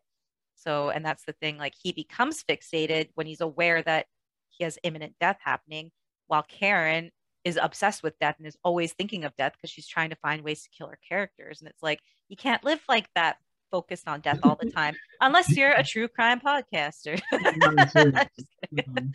Um, but I was kind of like, don't dissuade Harold from finding her. This is a part of what's gonna, you know, like make things really interesting. Is like, because I think it was the professor, because he's like, I don't remember what he says, but he's kind of like, oh no, you shouldn't, that's not a good idea or something like, and he's like, no, I gotta go find her. And then it's then when Karen is figures out how to kill Harold, and then he goes to her publishing office, and it just made me laugh when he's, because he's trying to lie his way into Our contact, getting her brother, contact American info. brother. Yeah, yeah.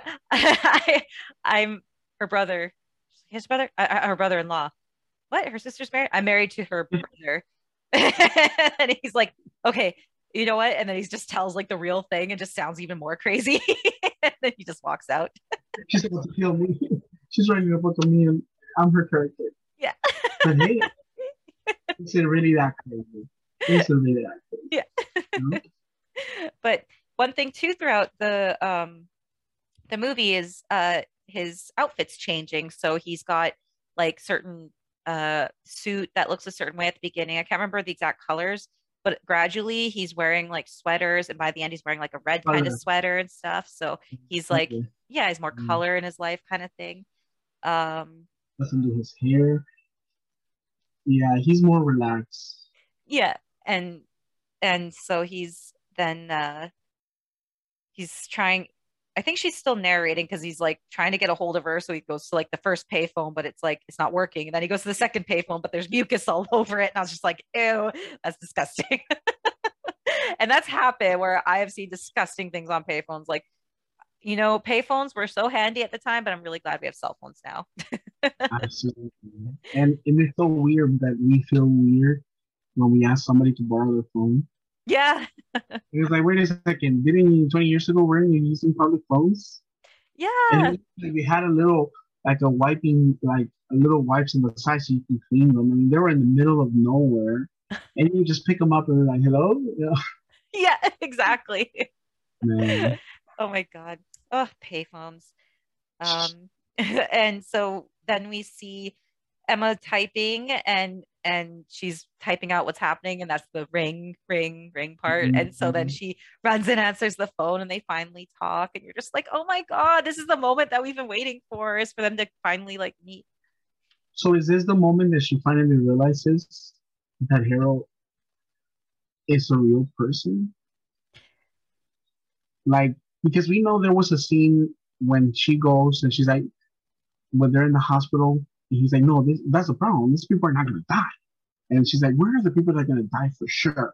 Like the dead, like, and she's like, and the nurse or whatever, she's like, what's wrong with you? Like you were so insensitive, right? And that kind of like punches her, right? And then we don't see her until now where she's trying, she's finally knows how he's going to die. And now she's typing it. But now that she's about to kill him, now she needs to understand that he is a real person.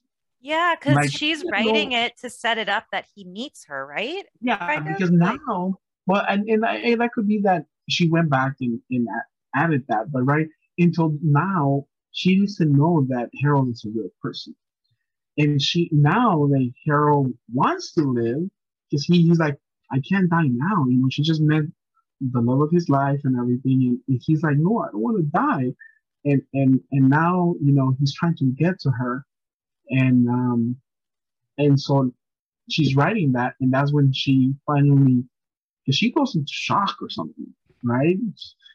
So it's like, because she didn't know before this that Harold was a real person, and then when you Yeah, see and that, she was freaked out. Like she's like, "What? The phone is ringing?" Like I didn't think this would happen. So it's like he goes to the office and oh, maybe and they did a scene or something right before that, where yeah, she actually realizes that he could be there's a chance that real, but Harold could be a real person. I just don't, that's kind of what I don't totally get because why would she And think again, that way? I might like I think I missed something there's there. gotta there's gotta be a scene. Actually, I don't know if I've seen the video scenes in the movie where she gets a sense of, maybe I shouldn't get, because we see the where the apple falls down and starts rolling down the right, and Yeah, that's how I'm gonna do it. And she actually writes it in her notepad, and now she's putting it in the typewriter, and yeah. that's where it becomes real.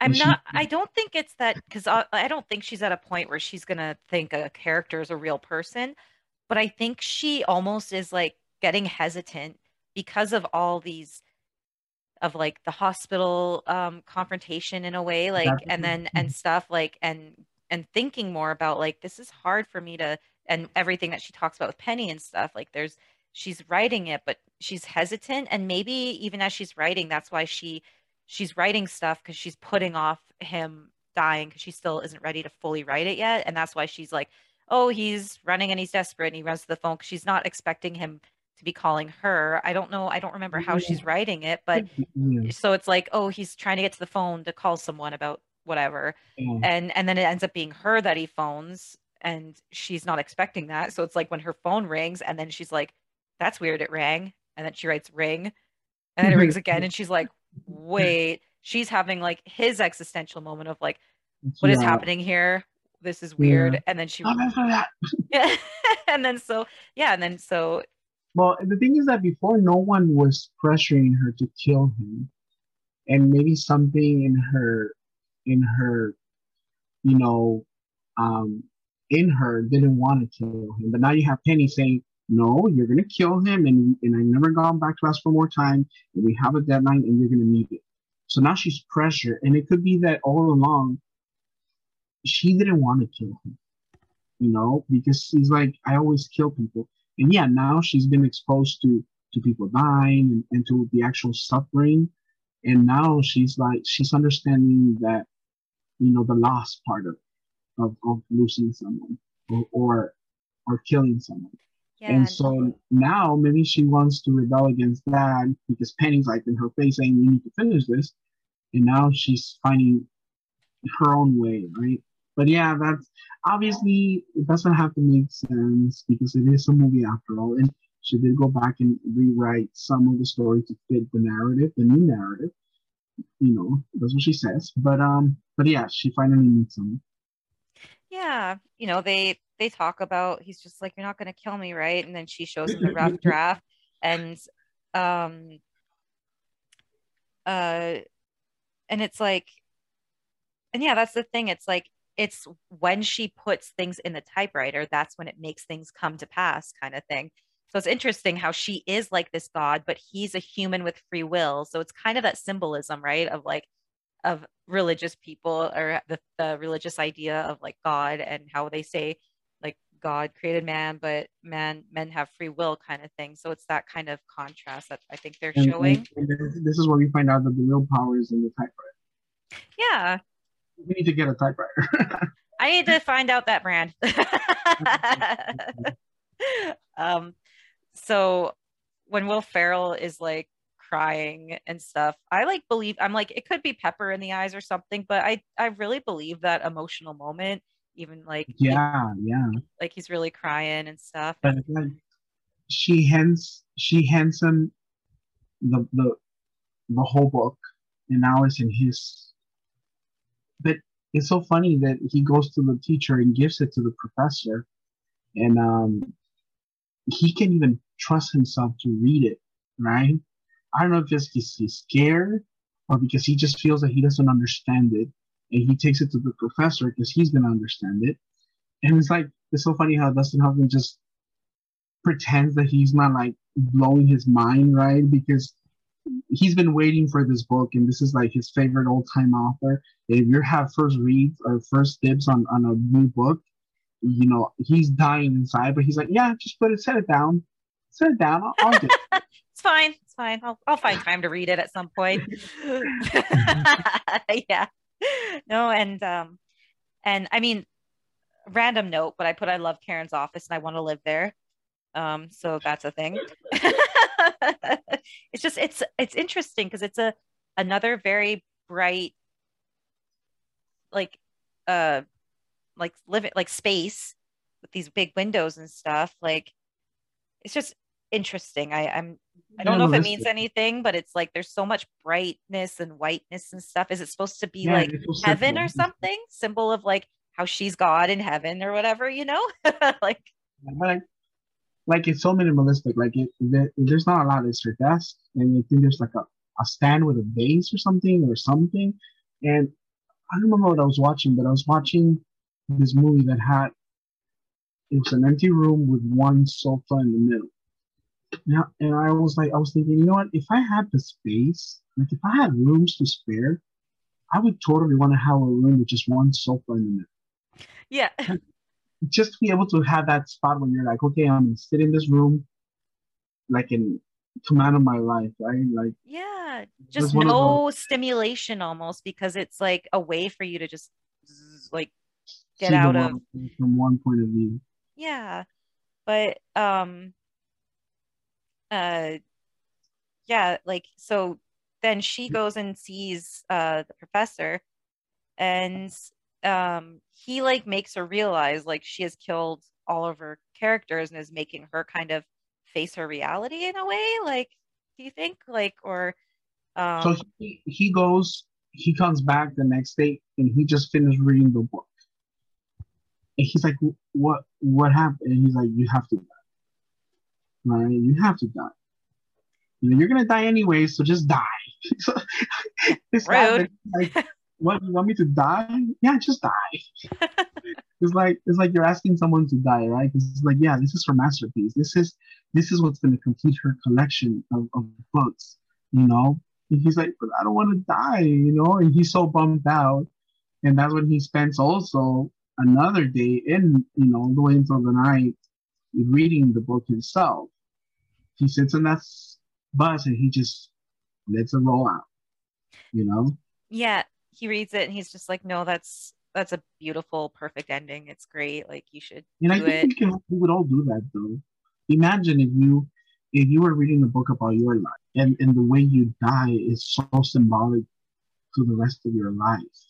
It's like, would you change anything? You know? Yeah. So It's like if someone writes a book about you, showing how they know you so well and how they describe you so well. And it's like, and now they kill you.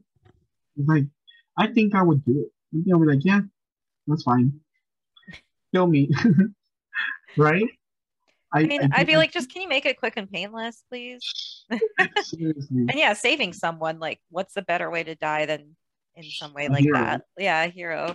Something he probably would never do. But yeah, he spends the whole day all the way into the night because he gets there early. Because he stood up, the professor stayed up all night reading that book, and then he gets there early, and then he goes all the way into the night also reading the book.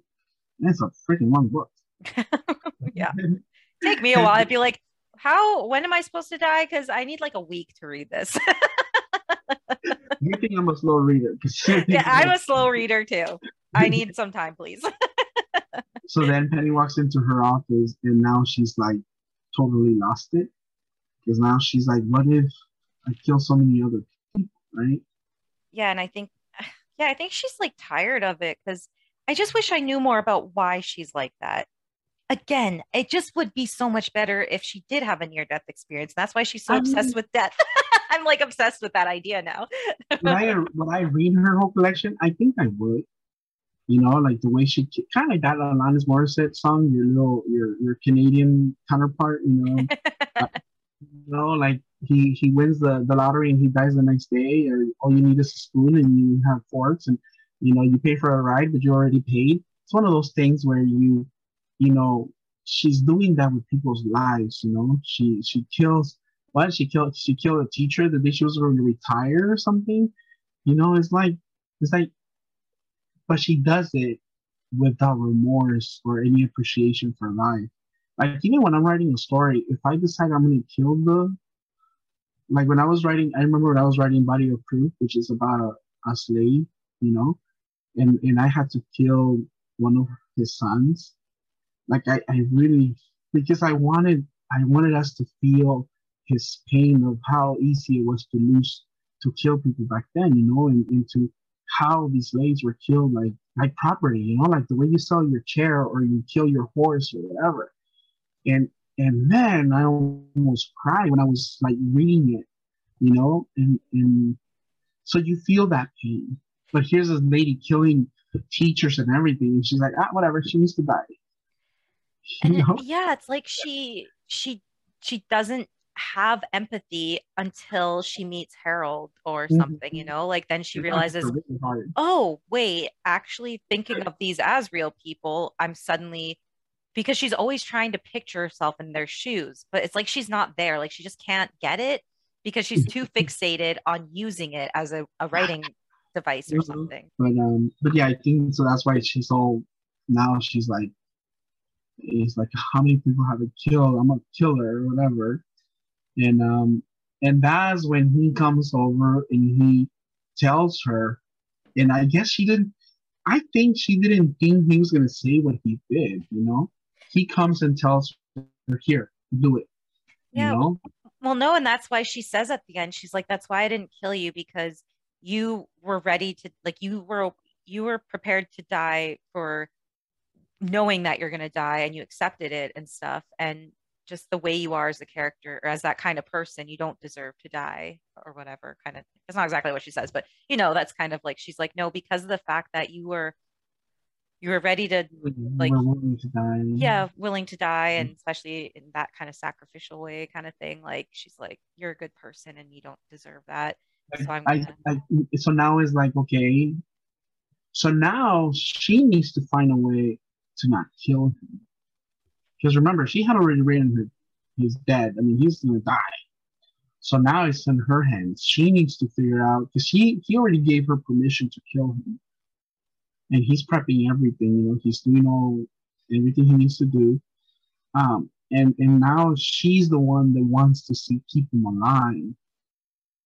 She's the one that wants to find a way to save him. You see that shift from her killing people to now wanting to save this guy because he's such a hero. And this last part always makes me cry.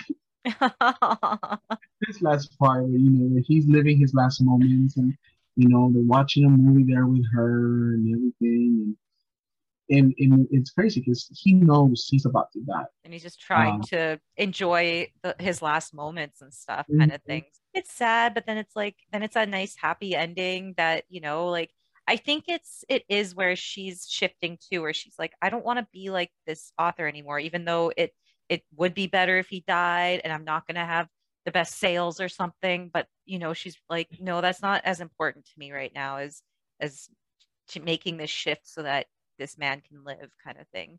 And now he goes back to his old life because he changes into that blue suit. He does his tie.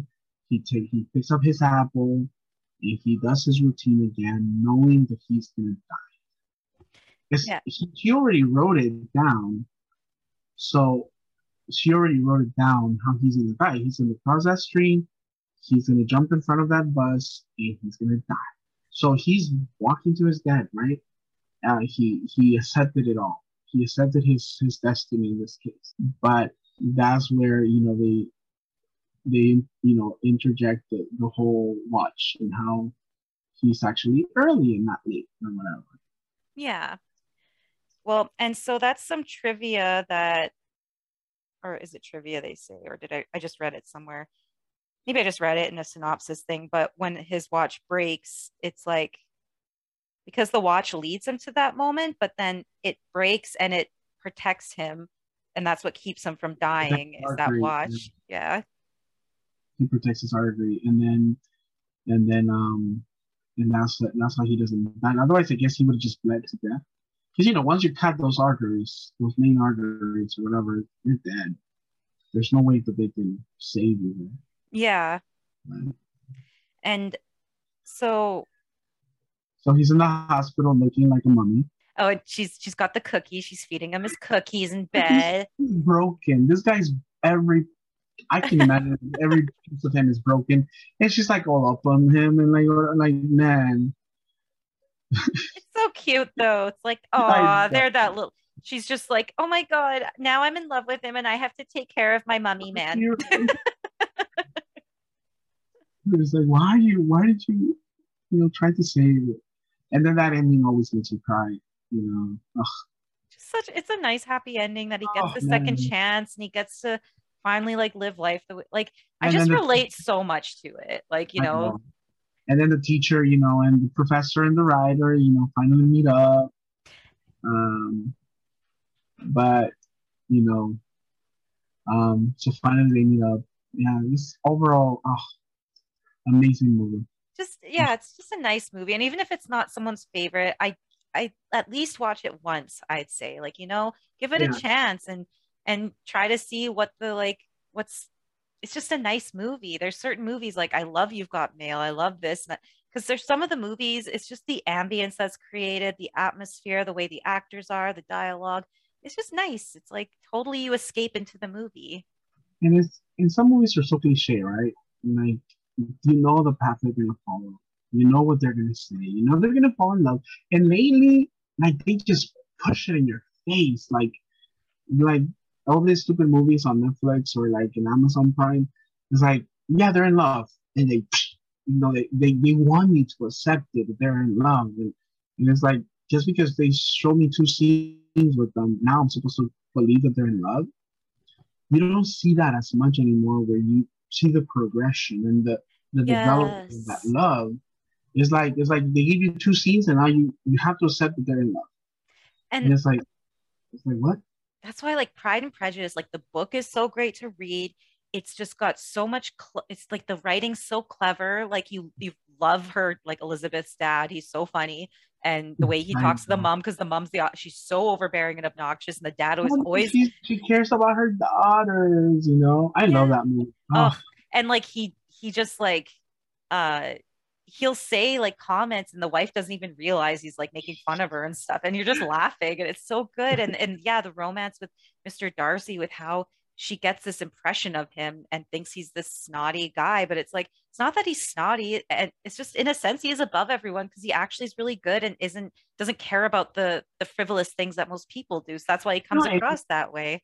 yeah, and he is very. You would think here's a guy that is super rich, and he probably just thinks that he's above everybody or whatever, but he's terrified by people. He's Yeah. terrified by social gatherings, by dances and all that, and so as much money as he has, he is terrified to have the attention. Most famous people or whatever, millionaires, whatever, they want the spotlight on themselves, but this guy doesn't, right?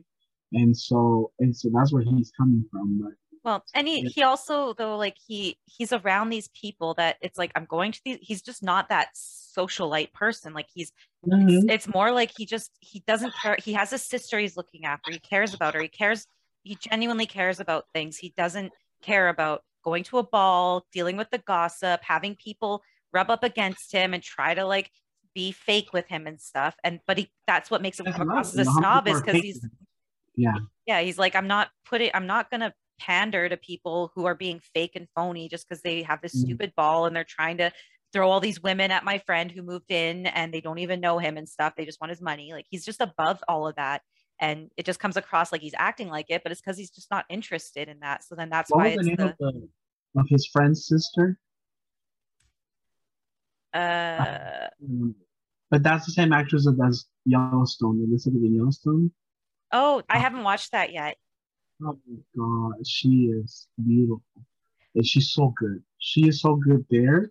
Because at first, when I saw it the first time, I was like, yeah, she's just some. entitled, spoiled or whatever fake, person, but she's actually very true to her character, and it's not that she's being fake. That's just what it was like. Yeah. Women needed to be that good at everything that they did, and they had to have this allure and this posh, otherwise, they were not seen as Yeah, and this. you're gonna end up living a shitty life. You got to have a rich guy look after you because you're a woman. You can't go out and have jobs unless you go be a prostitute or a So now that I teacher. saw Yellowstone, and I went back and saw Pride and Prejudice, it's like I can I can totally like see her in a new light in her acting. It's just like whoa. But yeah, that's another movie we should do. It is amazing. But yeah, Stranger Than Fiction is one of those movies that I recommend to everybody. Like I always talk about, how good it is because you're not expecting your typical. You're thinking maybe I didn't even know it was gonna be a romantic movie, right? Until Yeah. it happens, right? But it's like it catches you off guard, and the whole writing part of it is just it just gives it a whole different taste, or like a whole different way of looking at it. But it's Yeah. an amazing movie. I love it. I totally agree. I think it's like intelligent. It's a nice topic matter that's handled in a nice way that does make you think, and you're trying to figure out what's happening in the movie, but then inadvertently you're figure like making connections with real life, like what the message is of the movie, and it's a nice way to make you go, okay, you know what? Like, yeah, it sucks. We're all gonna die, but focus on just trying to enjoy life. So that's what I take away from the movie, kind of thing. Yeah, Yeah. yeah, it's amazing. I love it. Yeah. Well, I think we've dissected this movie pretty good. I think apart But more yes, than we needed to, maybe. But I love it. me too. Well, thank you so much for talking to me about it because I love really looking at all these little angles of movies, and it's so fun to have someone who's the same ways to talk to you about stuff. But do you want to share again where we can find you, your podcast, and where we can find you for your podcast on social media and stuff? Yeah, thank you. Again, my podcast name is the Short Podcast. And it's this podcast about short stories. No barking, no talking, um, no distractions. Just one story after another, and they're pretty short and they're pretty to the point. And they're different. Every single one is different. They're not your typical podcasts, but yeah, you can find me anywhere. And on Twitter as well as the Shorts one. And so yeah, just if you have a chance, just take a listen. I do have short stories that are based on true crime, but I have others that are a little more relaxed, a little more historical, or even poems of such, stories that I've made up. So yeah, you're welcome to listen to them, and also and also visit my Twitter page.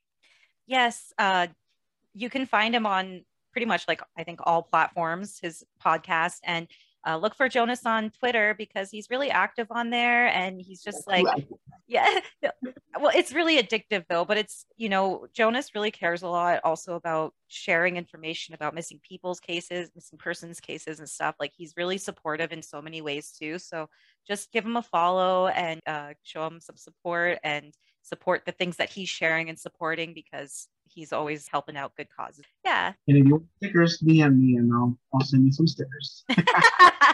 They're I great. bought I bought I bought 500 of them, so I need to get rid of them. And for me, this is Rambling Ronnie's podcast. So you can find me on Twitter, Rambling RONI, and Instagram and Facebook. Just look for Rambling Ronnie's podcast.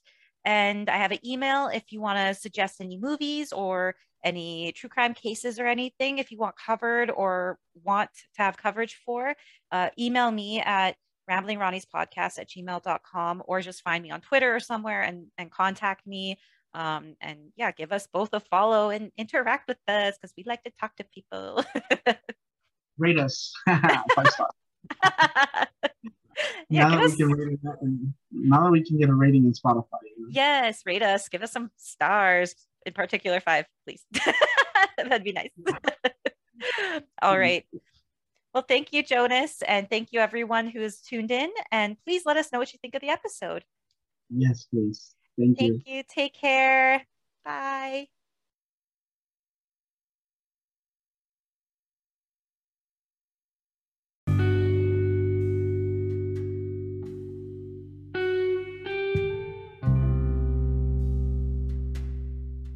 Thank you so much for listening. I hope you enjoyed our assessment of the movie.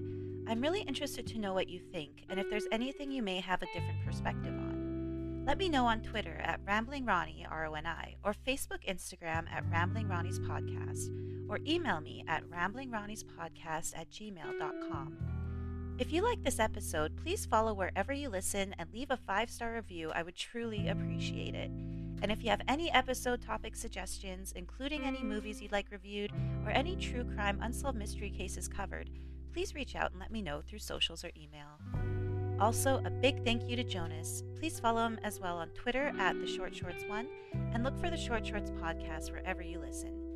Thank you all again. Be kind to one another in these times and take care.